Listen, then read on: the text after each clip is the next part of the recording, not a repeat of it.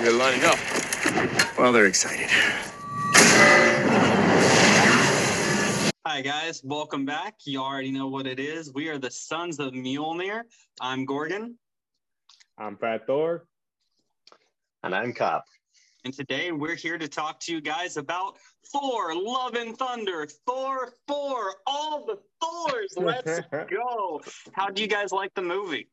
Oh, man. Yeah, I mean, you guys already know what I thought, and I'm going to give a little quick warning for the whole episode.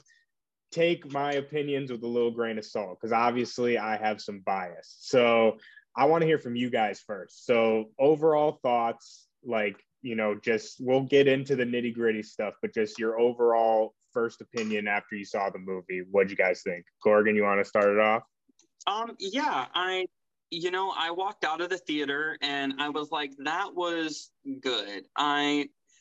Twitter, I feel like has tore the movie apart for a month before the movie even came out. And that kind of feels not fair to a movie, right? That people already made up their mind before it happened and were tearing it apart online. So I went in just really wanted to see for myself what was up with the movie as a member of Comic Twitter and see how it was. And I remember walking out thinking that was fun. That was a good movie. It wasn't this thing Comic Twitter made it out to be. Obviously, I enjoyed it enough that I bought this sick Thor Love and Thunder t-shirt, right? That I got lucky that my theater had.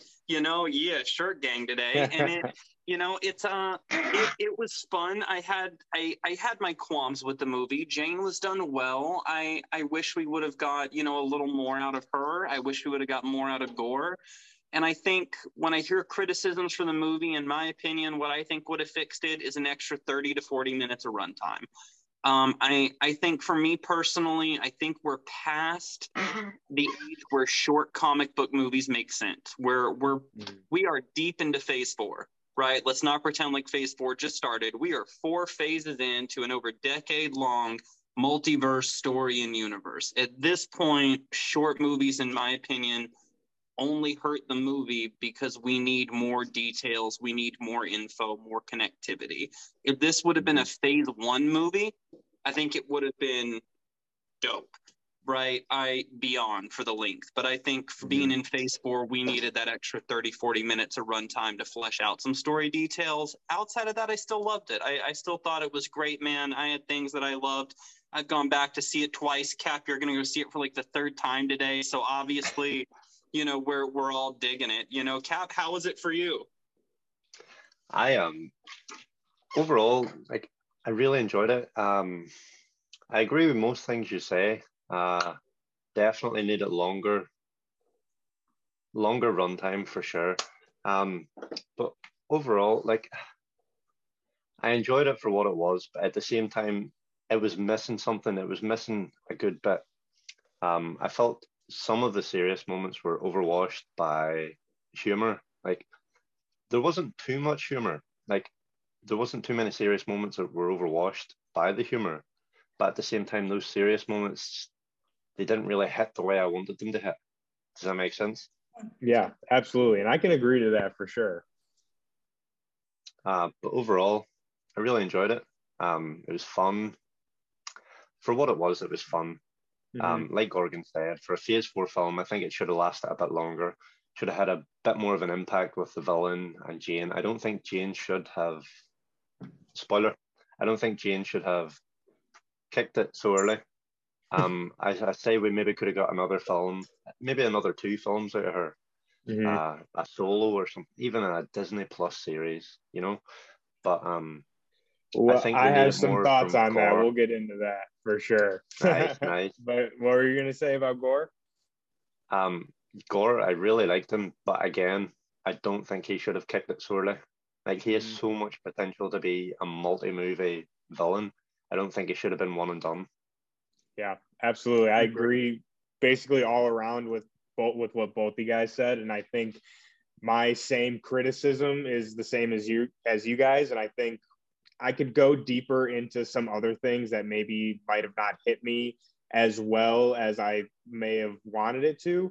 But I really think that all of those little nitpicks that I can even think of all comes back to the initial main criticism of, like you guys are saying, was the time limit. I really think, like, I feel when I say this, a lot of people might take it as like, oh, well, of course the Thor fan wanted a longer movie, which of course, yeah, I do. But I'm saying I mean that as a criticism in the sense of, like I said, I really think that an extra maybe 20 minutes, maybe 25 minutes could have really helped the film flesh out a couple more things, add a little bit more depth to Gore and For Jane's anybody story. watching or listening, I just want to point out exactly what Brother Thor said. If you want to like say, oh, he's just a Thor fan, that's why he wanted. How many minutes did you say it should get? An extra what? Like 20, 25. And I, not the Thor aficionado, am saying an extra 30 to 40 minutes. I want more. So if y'all are holding that criticism for bias, you're wrong, because I want even more than the Thor guy wants. Like I said, hey, I'll take 2 more hours if that's what they'll get. Trying to be reasonable here, you know what I mean?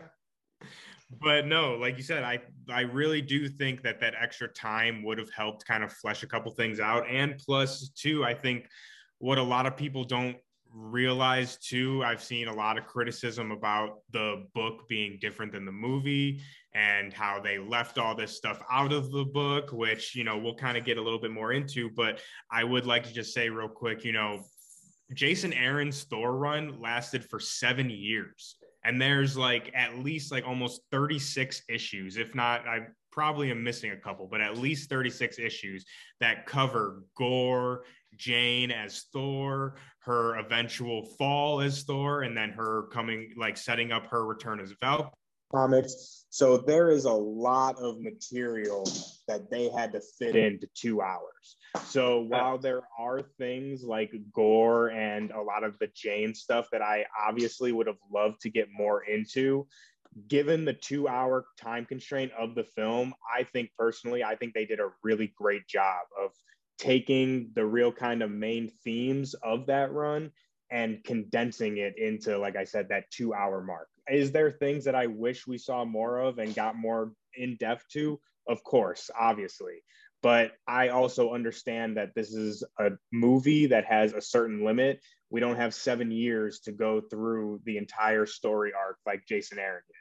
So I would say I think they did a really great job with adapting the kind of main themes from the book into this movie and into the MCU. I agree. I feel, like you said, most of the main themes from the run overall has been adapted well. I think they should have fleshed it out a bit more. But like you say, the main themes were there. Mm-hmm. And I'll also say, too, really quickly before we move on, because I know we got to move on here, but a lot of criticism I've been seeing about Gore specifically is, oh, how are you going to have Gore the God Butcher and you don't even show him butchering gods? Like, he only kills one god. I am going to argue, and I'm going to throw this into the argument. If you read Jason Aaron's run, a lot of the actual god butchering happens off page. A lot of what we see is the aftermath of Gore's rampage and Thor kind of investigating the gods that are already dead. We don't really see him killing a lot. I mean, we do see a couple more than we do in the movie, but I think the movie did actually a really good job of kind of, again, condensing that kind of rampage. And we saw really the main ones, which are Falagar, the big giant one, and then we saw the glimpse of the ones that he had him hanging on the rafters. That shit was mad. Exactly. And in my opinion, obviously there's a couple more, but in my opinion, those are like the 2 main ones from the books that, like, at least from my memory, that I was like, oh shit, like this dude's serious. So like I said, I just want to throw that out there. I think they did an actually pretty good job with that. But moving on, I said my little piece about that. Moving on, I want to hear, so we talked about our initial impressions, our like little criticisms, but I want to hear, what was your guys' favorite moment from the movie? If you guys had to pick like one moment that really stuck out to you, or like after you saw the movie, the one kind of thing that you were really thinking about, what would it be? Cap, I want to hear from you first. What did you think? A main part that stuck out.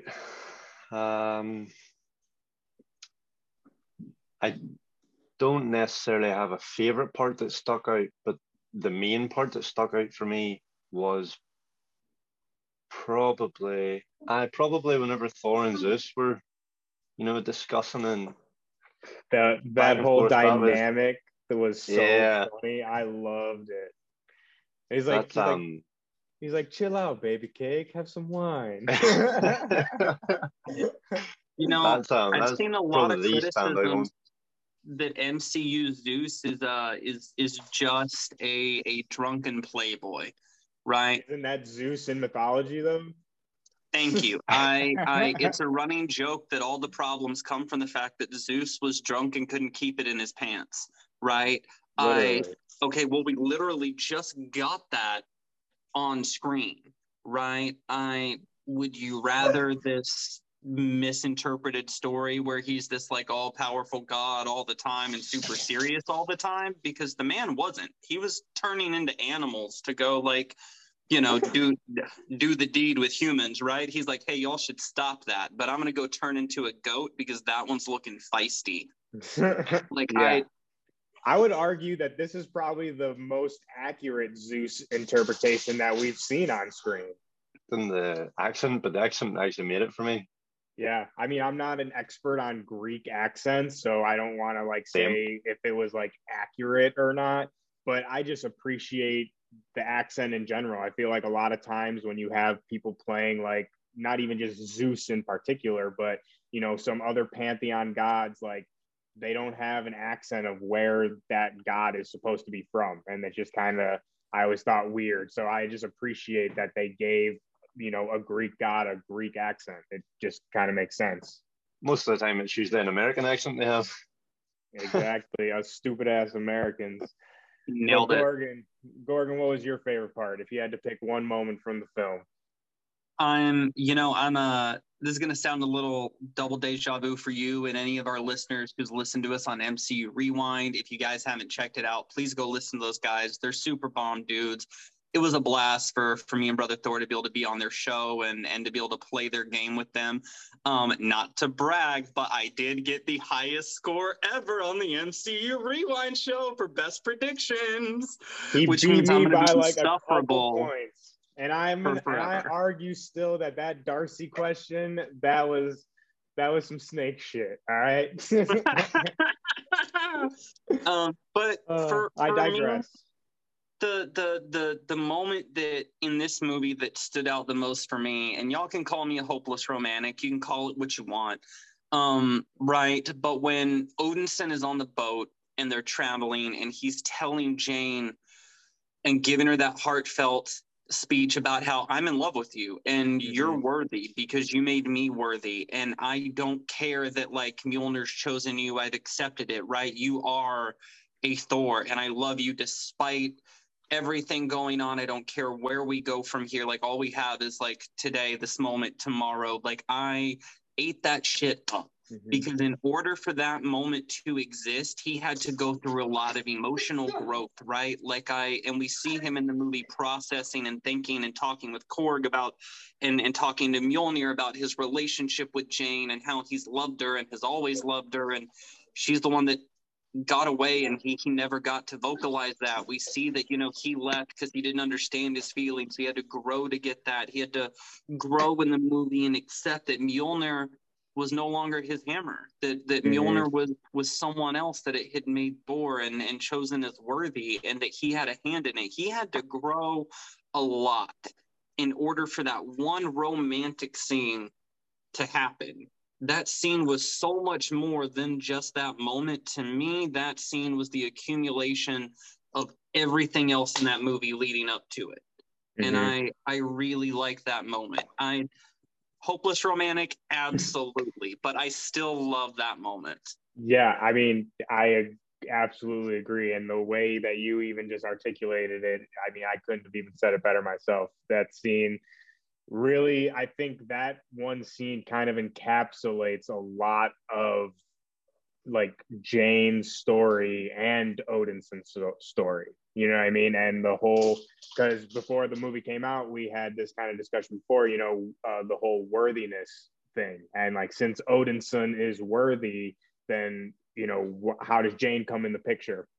And that line when he says, Mjolnir chose you back when I, was sent to Earth and, I was, made human, your love is what made me worthy. So obviously you're worthy. And like you said, that just kind of line and that scene, it really does hit you home. And for those people that say that this movie is just laughs and gaffs, which don't get me wrong, it definitely is.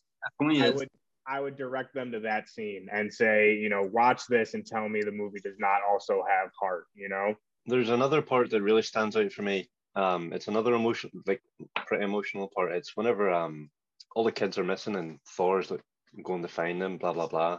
Mm-hmm. And Heimdallson, Axel in it? Axel Heimdallson. He finds them, and then Thor's standing in the cage with them, talking to them, reassuring them it's going to be okay. We're on our way. That part really got me. I really liked that. It was nice. It's like there may have been some humor to it, but at the same time, it's kids. You have to deal with kids in a different way from adults. Yeah, absolutely. I think it caught the situation really well. Like all the emotional level. And I really love too how before, I don't know if it's before Thor comes in or when Gore has that awesome kind of creepy scene, but when you see all the kids gathered around and they're telling the story of him creating Stormbreaker, and they're like, he forged it in the heart of a dying star, the same weapon he used to decapitate Thanos. I don't know, just was at being the Thor fan, it's I read these books and stuff, and seeing these kids telling the story of Thor, I don't know, it just I thought that was really cool, and like you said, kind of hit me in the heart a little bit. It's kind of nice because it's a good reminder that, right, everybody in the MCU is a human, isn't necessarily a superhero, right? But they're still impacted by what happens. And these are people raised knowing who Odinson is, right? He pops in and out regularly of Asgard, just oh, hey, yeah, oh God, that's Thor, that's our guy, yeah, man.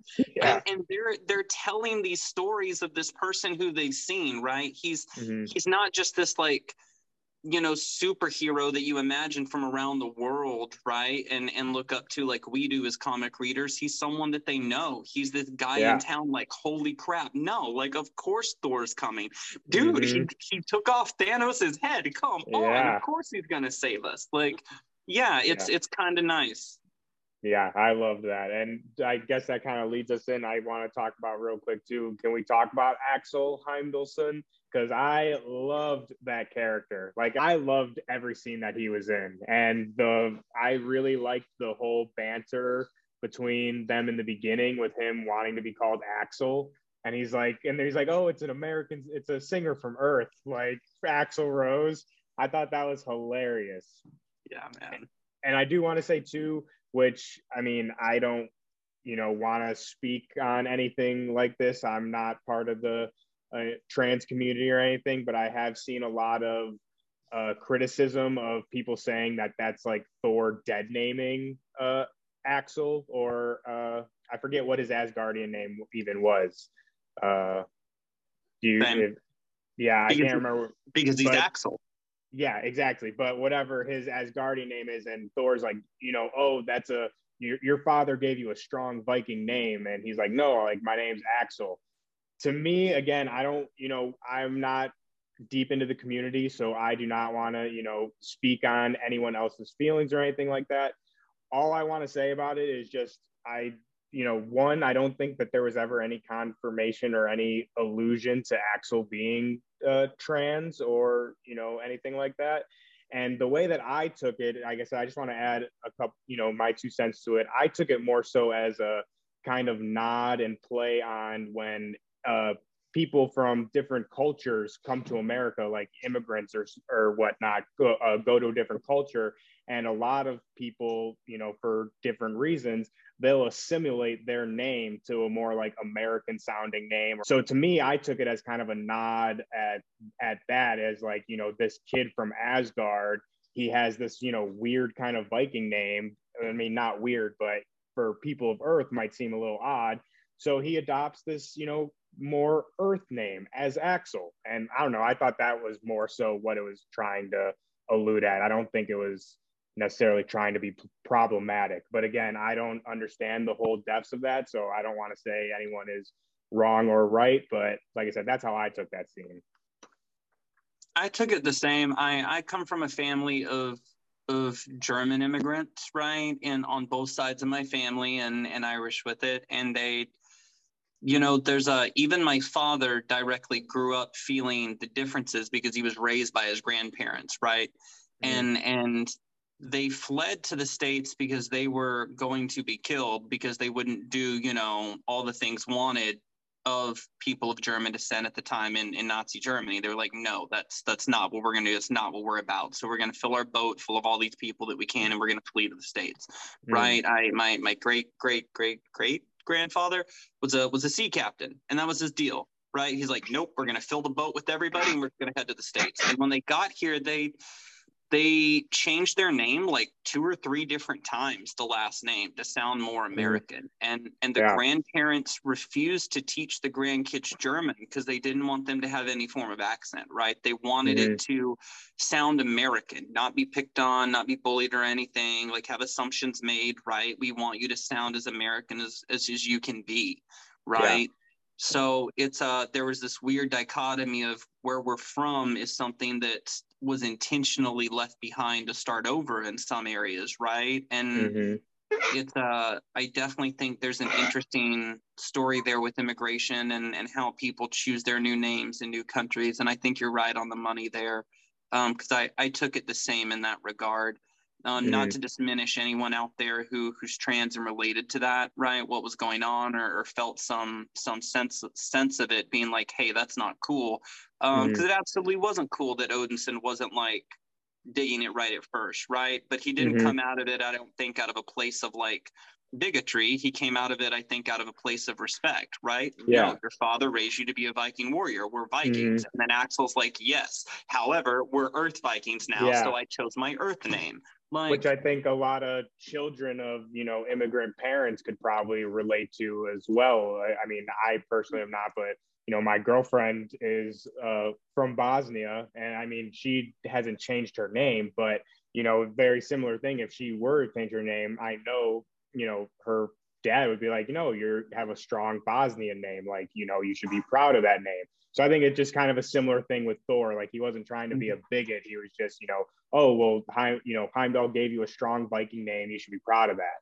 But I like seeing the character, though. I think Axel was a great addition because we never saw him before in any of the Thor movies, right? We never heard mention of him. We did, I think, see what is supposed to be him for a second, if I remember right, Heimdall saving and rescuing at one point in battle, right in the middle of the halls, and I could be wrong on that. I'm rewatching all the other Thor movies right now just to be like, wait a minute, is he there? Like, let me get my magnifying glasses out and enhance, But I thought it was cool that he'd inherited his father's gift of sight to be able to see and commune in ways, and that he was learning to use his power, particularly at the end where they do almost a Shazam homage, right? And he makes all the kids temporarily a Thor. I love that. Looked like the Yggdrasil from up top coming down, right? The life tree, which is super symbolic and powerful for them all being, Norse Viking children there. And I thought it was really cool that now you have, Axel Heimdallson with temporary Thor powers just out there getting after it. I definitely think there's a chance that I think there's a pretty large chance we're going to see him again in the MCU. And I think he's going to have a larger role to play, because if he's the one with the sight, should he not be the one who inherits control and command of the Bifrost?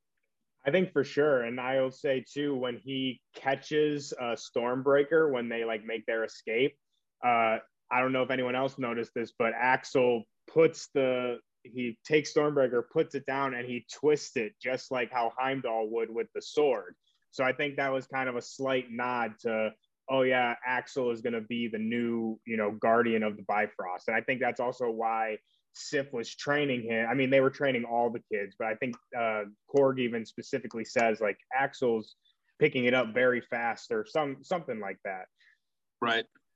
Cap, what did you think of Axel Heimdallson? I really liked him.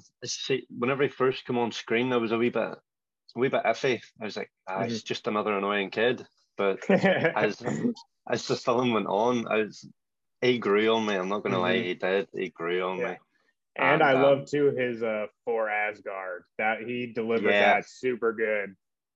yes. At the end, whenever he summoned the Bifrost as well, that was probably my favorite part. Oh man, there's so many good parts with him, like the big war cry let out whenever they all turned into mini Thors. Hmm. That shit made me smile.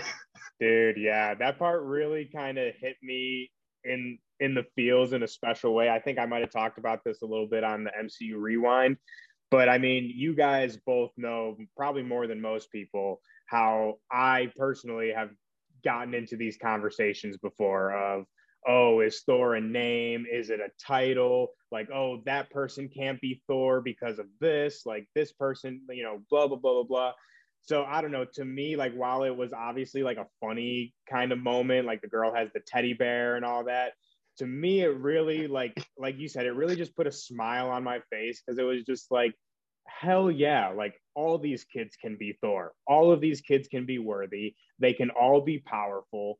And I think too, it just was a really great way to, usually more often than not, when kids are in a movie, they're have to be saved. It's like, oh, like what's the like the damsel in distress kind of trope, but like with kids, like they're always powerless and everything. And I just thought it was so awesome that you take these kids that were captured by Gore and are powerless in this cage, and then they become powerful and kind of are able to free themselves. Like, yes, Thor comes and kind of gives them the power, but at the end of the day, they're able to save themselves. And I don't know, that just like really hit me right here in the heart. And I'm just like, fuck yeah, like they can all be Thor. Everyone's worthy. Like, let's go.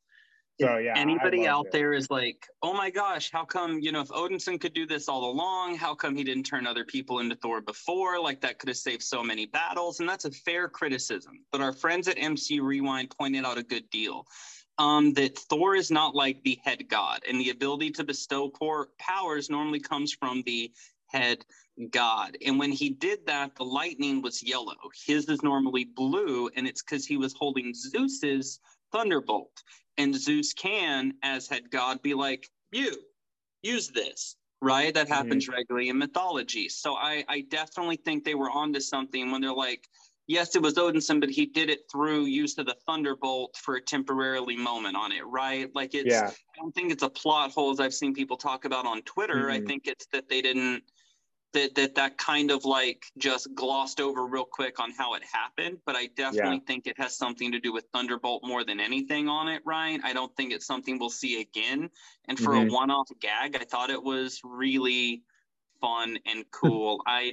The teddy bear might have just been humor, but I thought it That was was so good. so awesome because that girl was so terrified of Gore before, Mm-hmm. right? Yeah. And this will be a great segue for us to go into more Gore because the Sim fans loving Gore and the Necro Sword, right? Because that head of the snake off and threw it, and if I remember right, part of it goes super close to her, and she freaks out in the cage, and then now she's a Thor and just laser blasting him out of her Ah. teddy bear.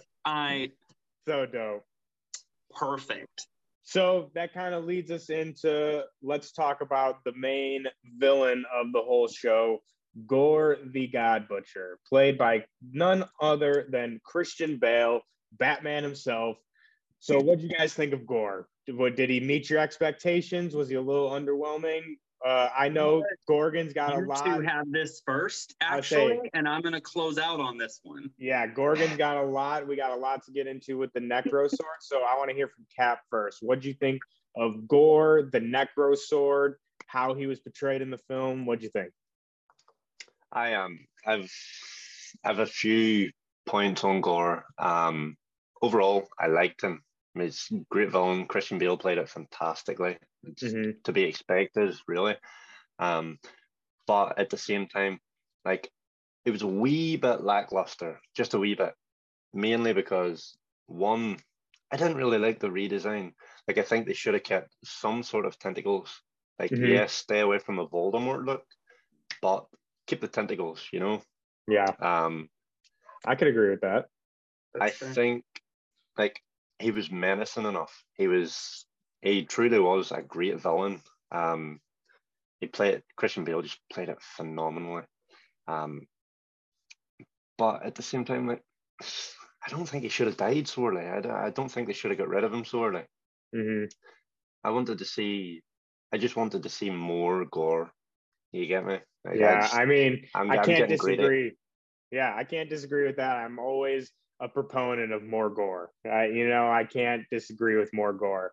But like we were At least talking give about us a god before, bomb or something. yeah, hey, you guys know that I was a strong proponent of the God Bomb. I was on the God Bomb train, very, very strong. But like I said before, while I do agree with all that, we got to go back to the original time constraint. You know what I mean? I think a lot of that was unfortunately due to the kind of time constraints that we had on the film. I think if we had, again, another extra 20, 25, even like Gorgon was saying, 30, 45 minutes, we could have really got a lot more gore content and a lot more deeper. Like I said, I think the movie did a good job with condensing all of that. And I mean, God bombs and all that kind of stuff, that's easily could be a whole nother movie, So I understand why they left it out and kind of simplified, kind of like Thanos, how, they kind of left the Lady Death stuff, in the books. It's like, while I love that stuff in the books, I also understand that that's a lot of meat to get into in a movie. You get what I mean? It is. It is. Mm-hmm. Right. Correct me if I'm wrong, but was there any mention of Null at all? Like with the Necro Sword, was there any reference at all? Anything? Because like I missed the first 5 minutes of the film, Mm-hmm. so like Oh, okay. You missed a I good didn't see his whole part. history. Yeah, so you missed a pretty important. I mean, I wouldn't necessarily important, but I'll say they don't outright say like null symbiotes or whatever. But I personally think, and I know Gorgon agrees with me, so we'll segue into Gorgon's piece here. I definitely think that they're alluding at either null and or symbiotes, like 100%.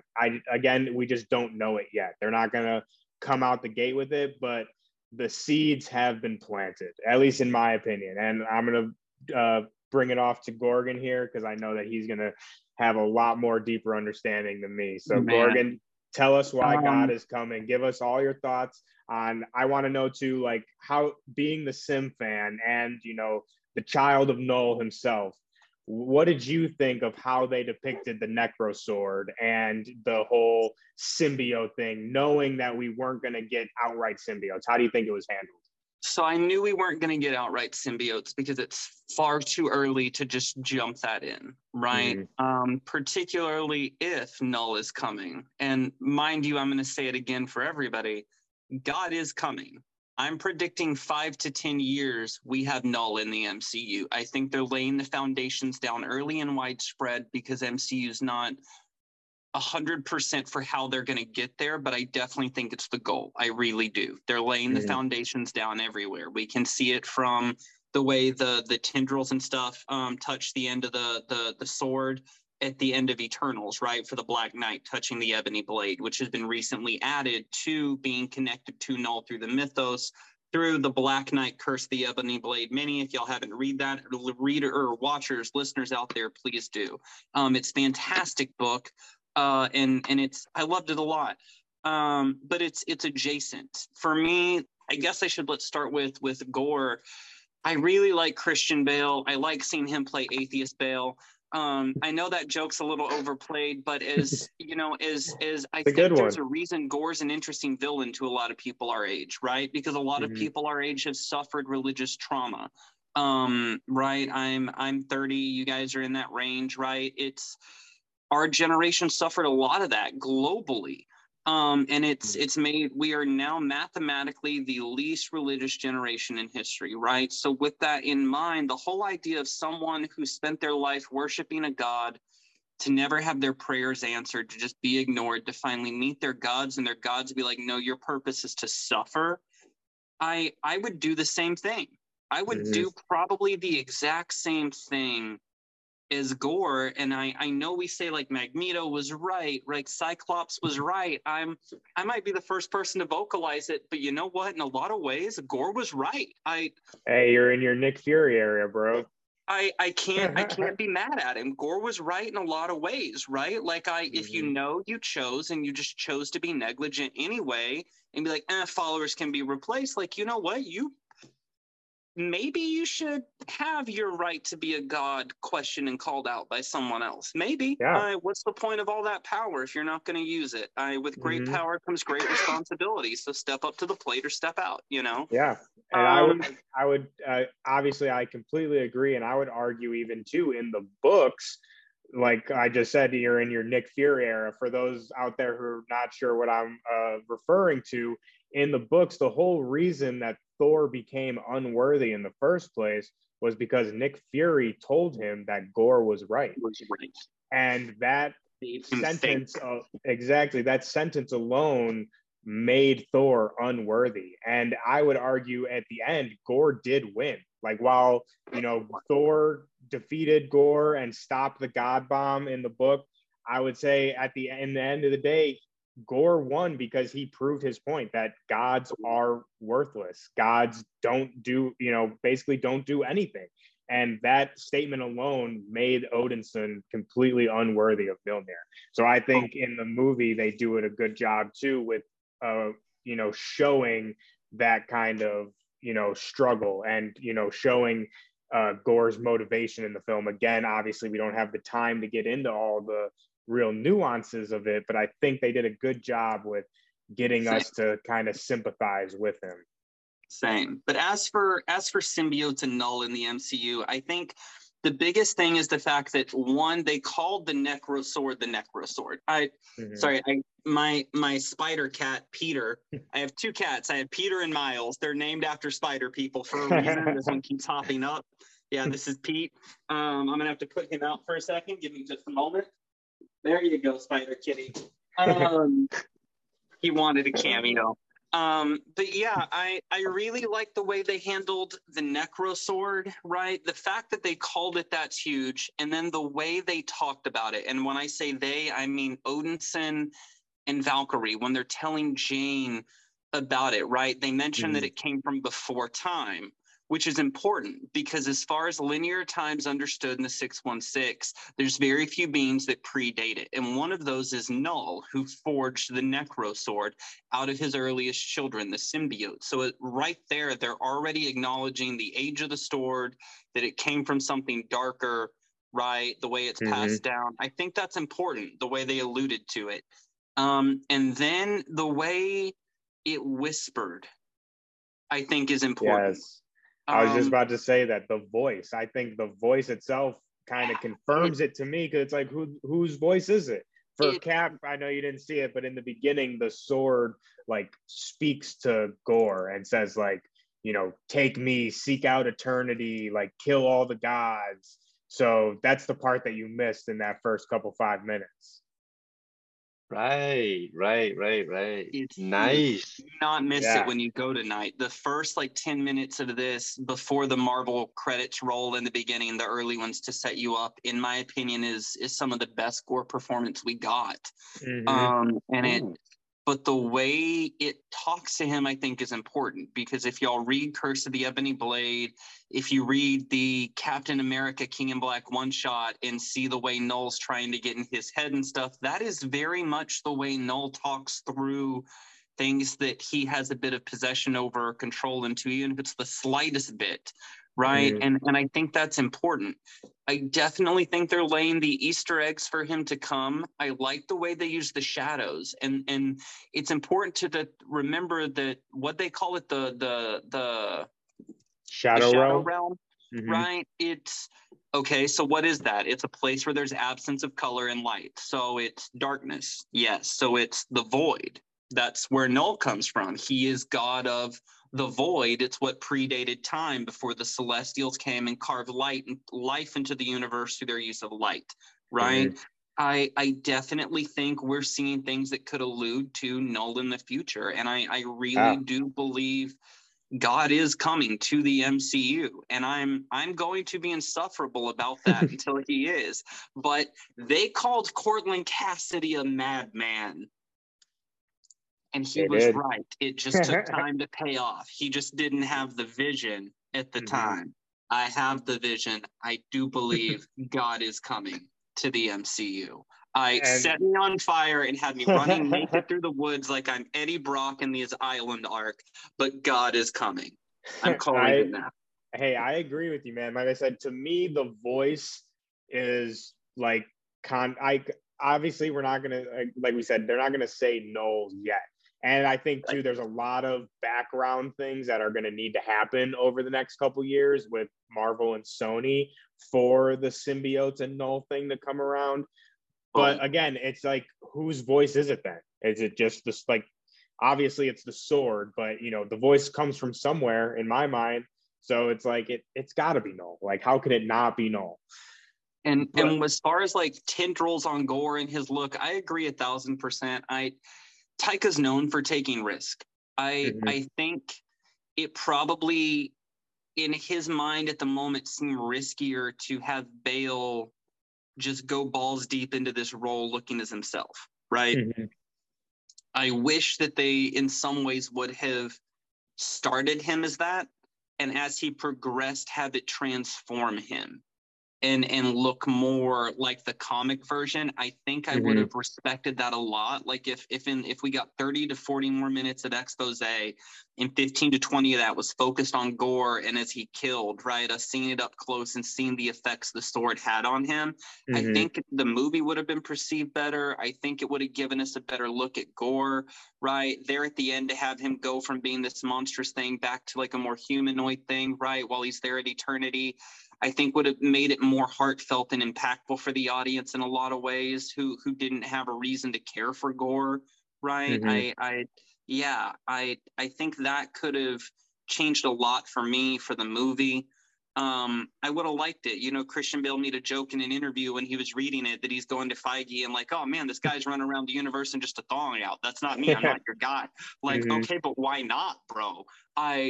Give me some Gore cheeks. Like, bro, I'm just kidding. Like, I mean, give me some Gore cheeks. I say we got the Hems cheeks, so we got to get the Bale cheeks, man. Yeah, like let's go for it, right? Like, why come on, not? Christian, what are you doing? Yeah, give me, and I think the use of the void was very tendrily, right there at the end. In particular, when he's in his little void realm, shadow realm, however you want to choose to refer to it. I'm just gonna call it the void as a symbiote fan, right? But it was very tendrily, very tentacly in the way the things moved and wrapped, almost like a cage. And I must remind y'all that Clintar is not a species.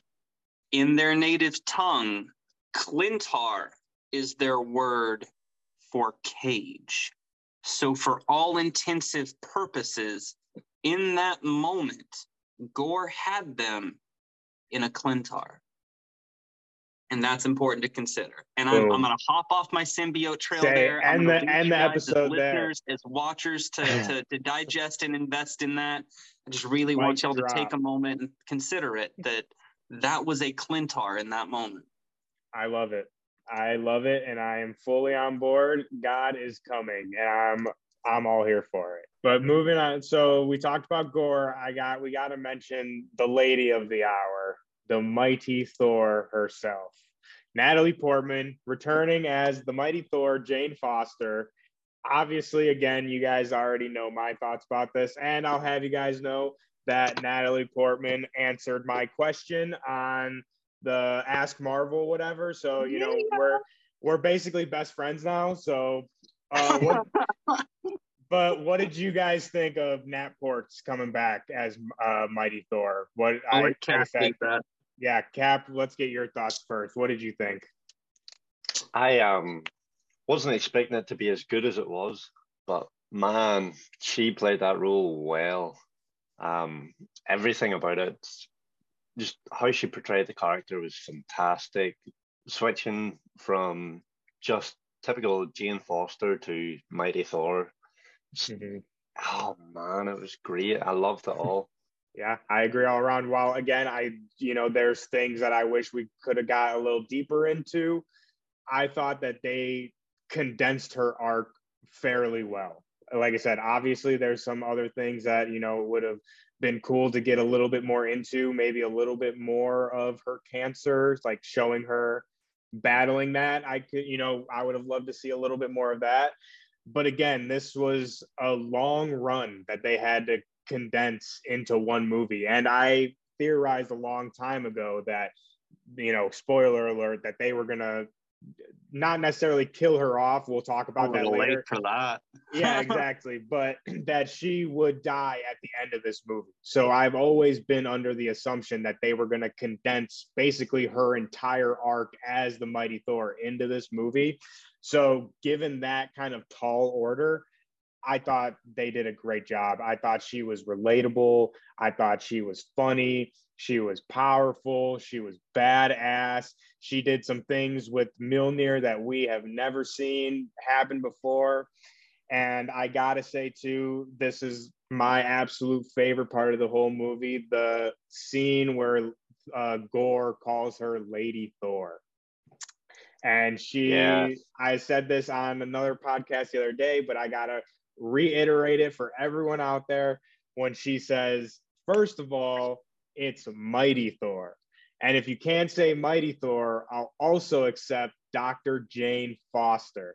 Like that, that scene was so badass. My theater wasn't like very reactive. Like I don't think anyone cheered or anything in any part of the movie. But I was like, yeah, when that happened, like I could not contain myself. Again, you guys both know I have gotten into this exact conversation with plenty of people on the internet, in real life. I've had this conversation many, many, many a times. I mean, everyone out there, you can go look at my pinned tweet on my Twitter, and it basically says exactly what she says in the film. But to see that part in the movie and for her to say that in the movie, I was just like, the rest of the movie could have had nothing and just had that scene, and I would have loved it. Like I said, that part for me was just so badass. And then she does her catchphrase, the "eat my hammer." Perfect. I freaking loved it. It was good. Yeah, but Gorgon, what did you think? Besides my nerd out moment, what did you think of Netports?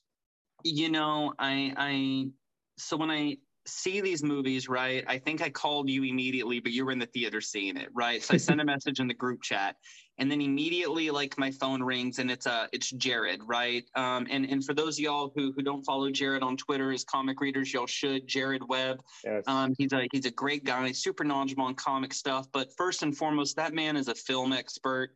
That man loves movies and film and cinema, and he has a lot of good things regarding that he points out. And he and I were discussing Jane in particular immediately after, right?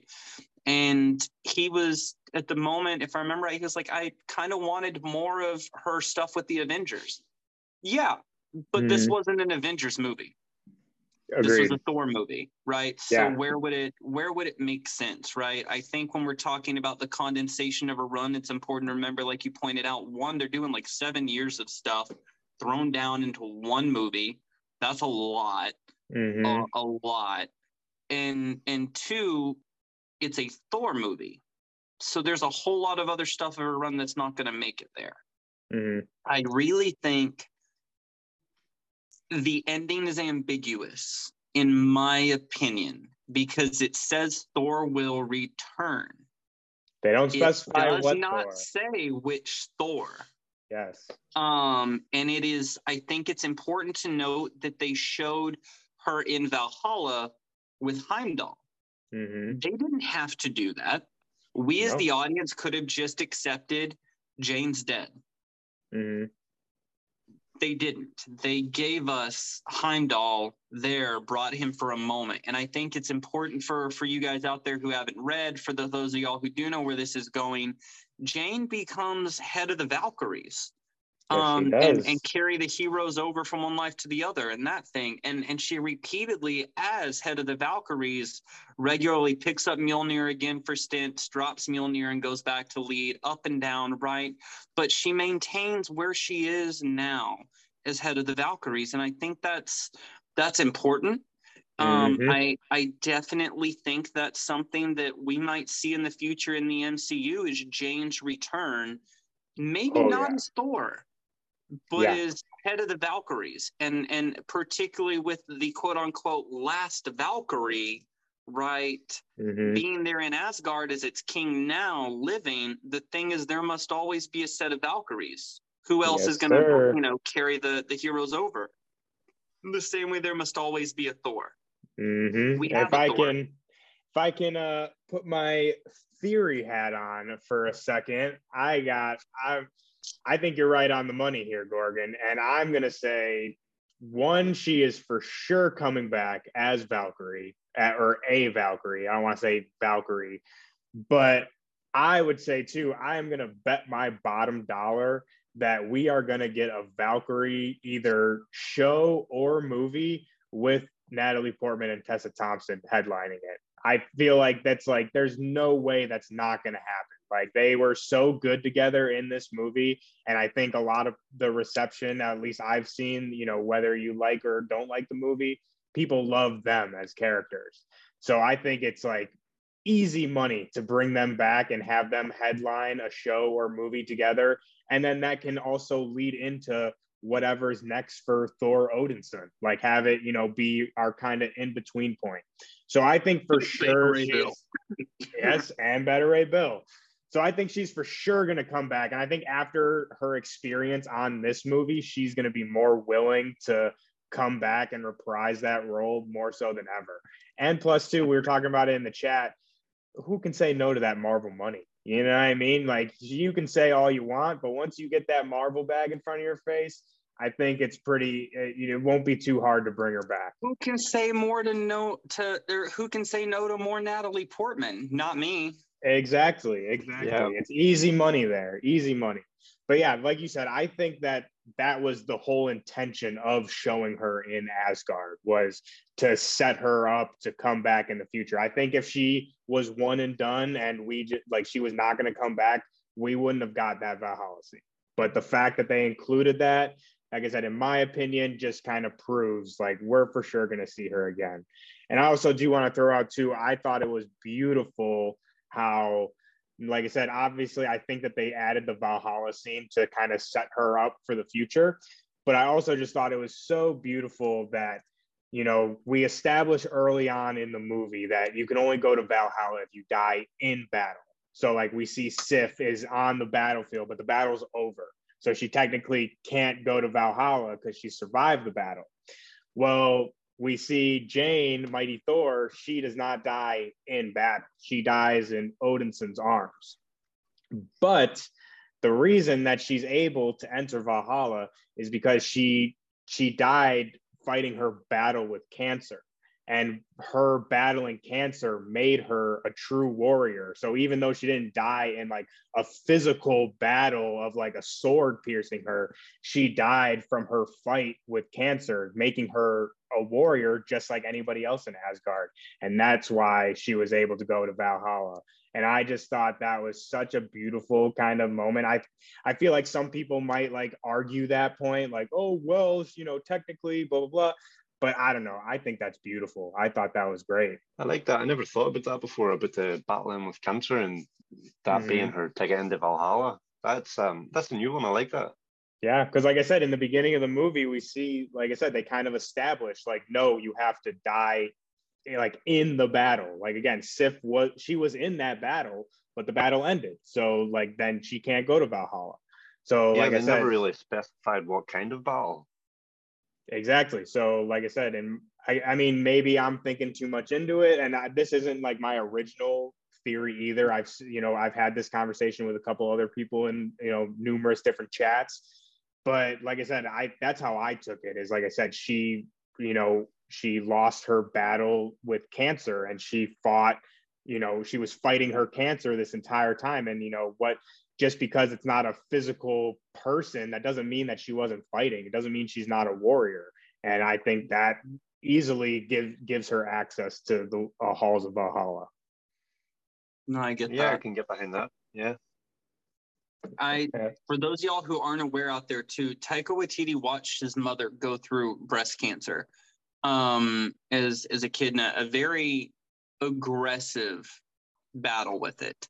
So I would not be surprised if that was 100% Taika's intent, right? He made it clear from the start, we will show that she's struggling with cancer and all that because it's important to him. Yeah. And yeah, so I definitely can get into that theory a lot. I like that a lot. Yeah, and I would say too, just, on personal note too, people who are battling with cancer or, unfortunately, lose that fight with cancer, they are warriors. You know what I mean? They're all warriors and they fight harder than probably anybody will ever have to fight in their life. So, like I said, I think that's what's really so important and so great about Jane's story is, showing someone like that and showing that they are powerful, like they are a warrior, even though they might, be in this, sick and frail kind of body. That doesn't mean that they're not fighting, that they're not still, for lack of a better word, worthy, Cap, you've seen it twice. You're going for your third time today, right? No, tonight is my second time. Tonight's the second time. So yes. What, other than like not missing the first 10 minutes, what is something you're hoping to see differently going for your second time on it?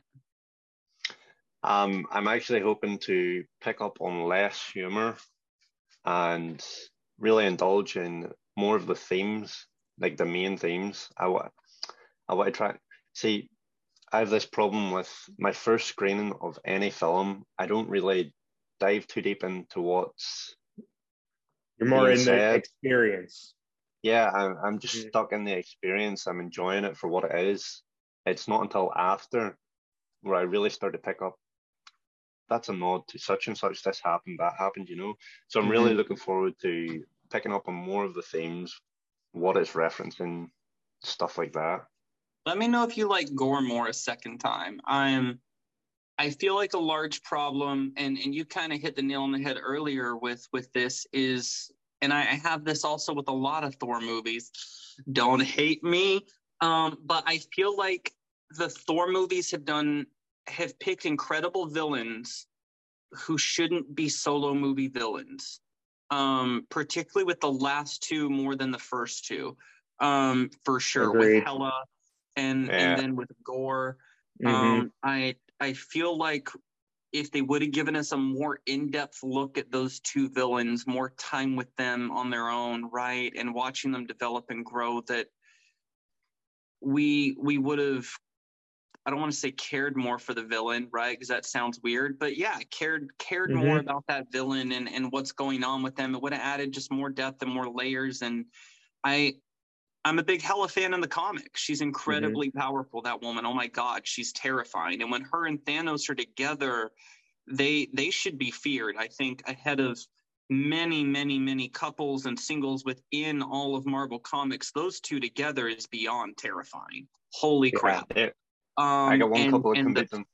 When I hear people talk about, well, if Thanos comes back, what do you mean if Thanos comes back? Because the only stipulation should be when he comes back, Hela is right there with him. And that's happened, right? There's so many cool things they could do with some of these villains instead of just a single movie.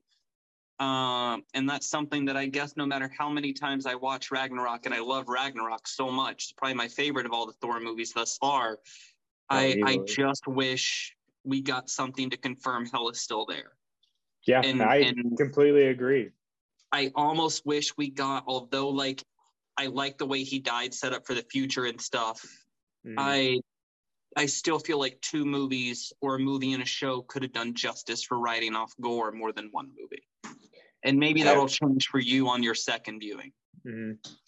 On that note, I actually have to shoot now because my screening is 9 minutes. So.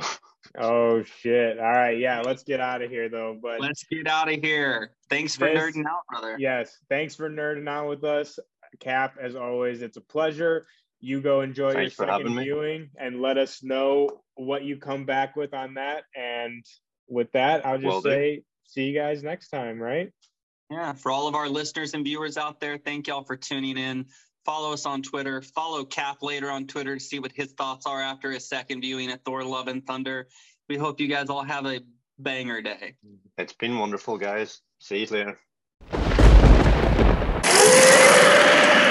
can do this all day.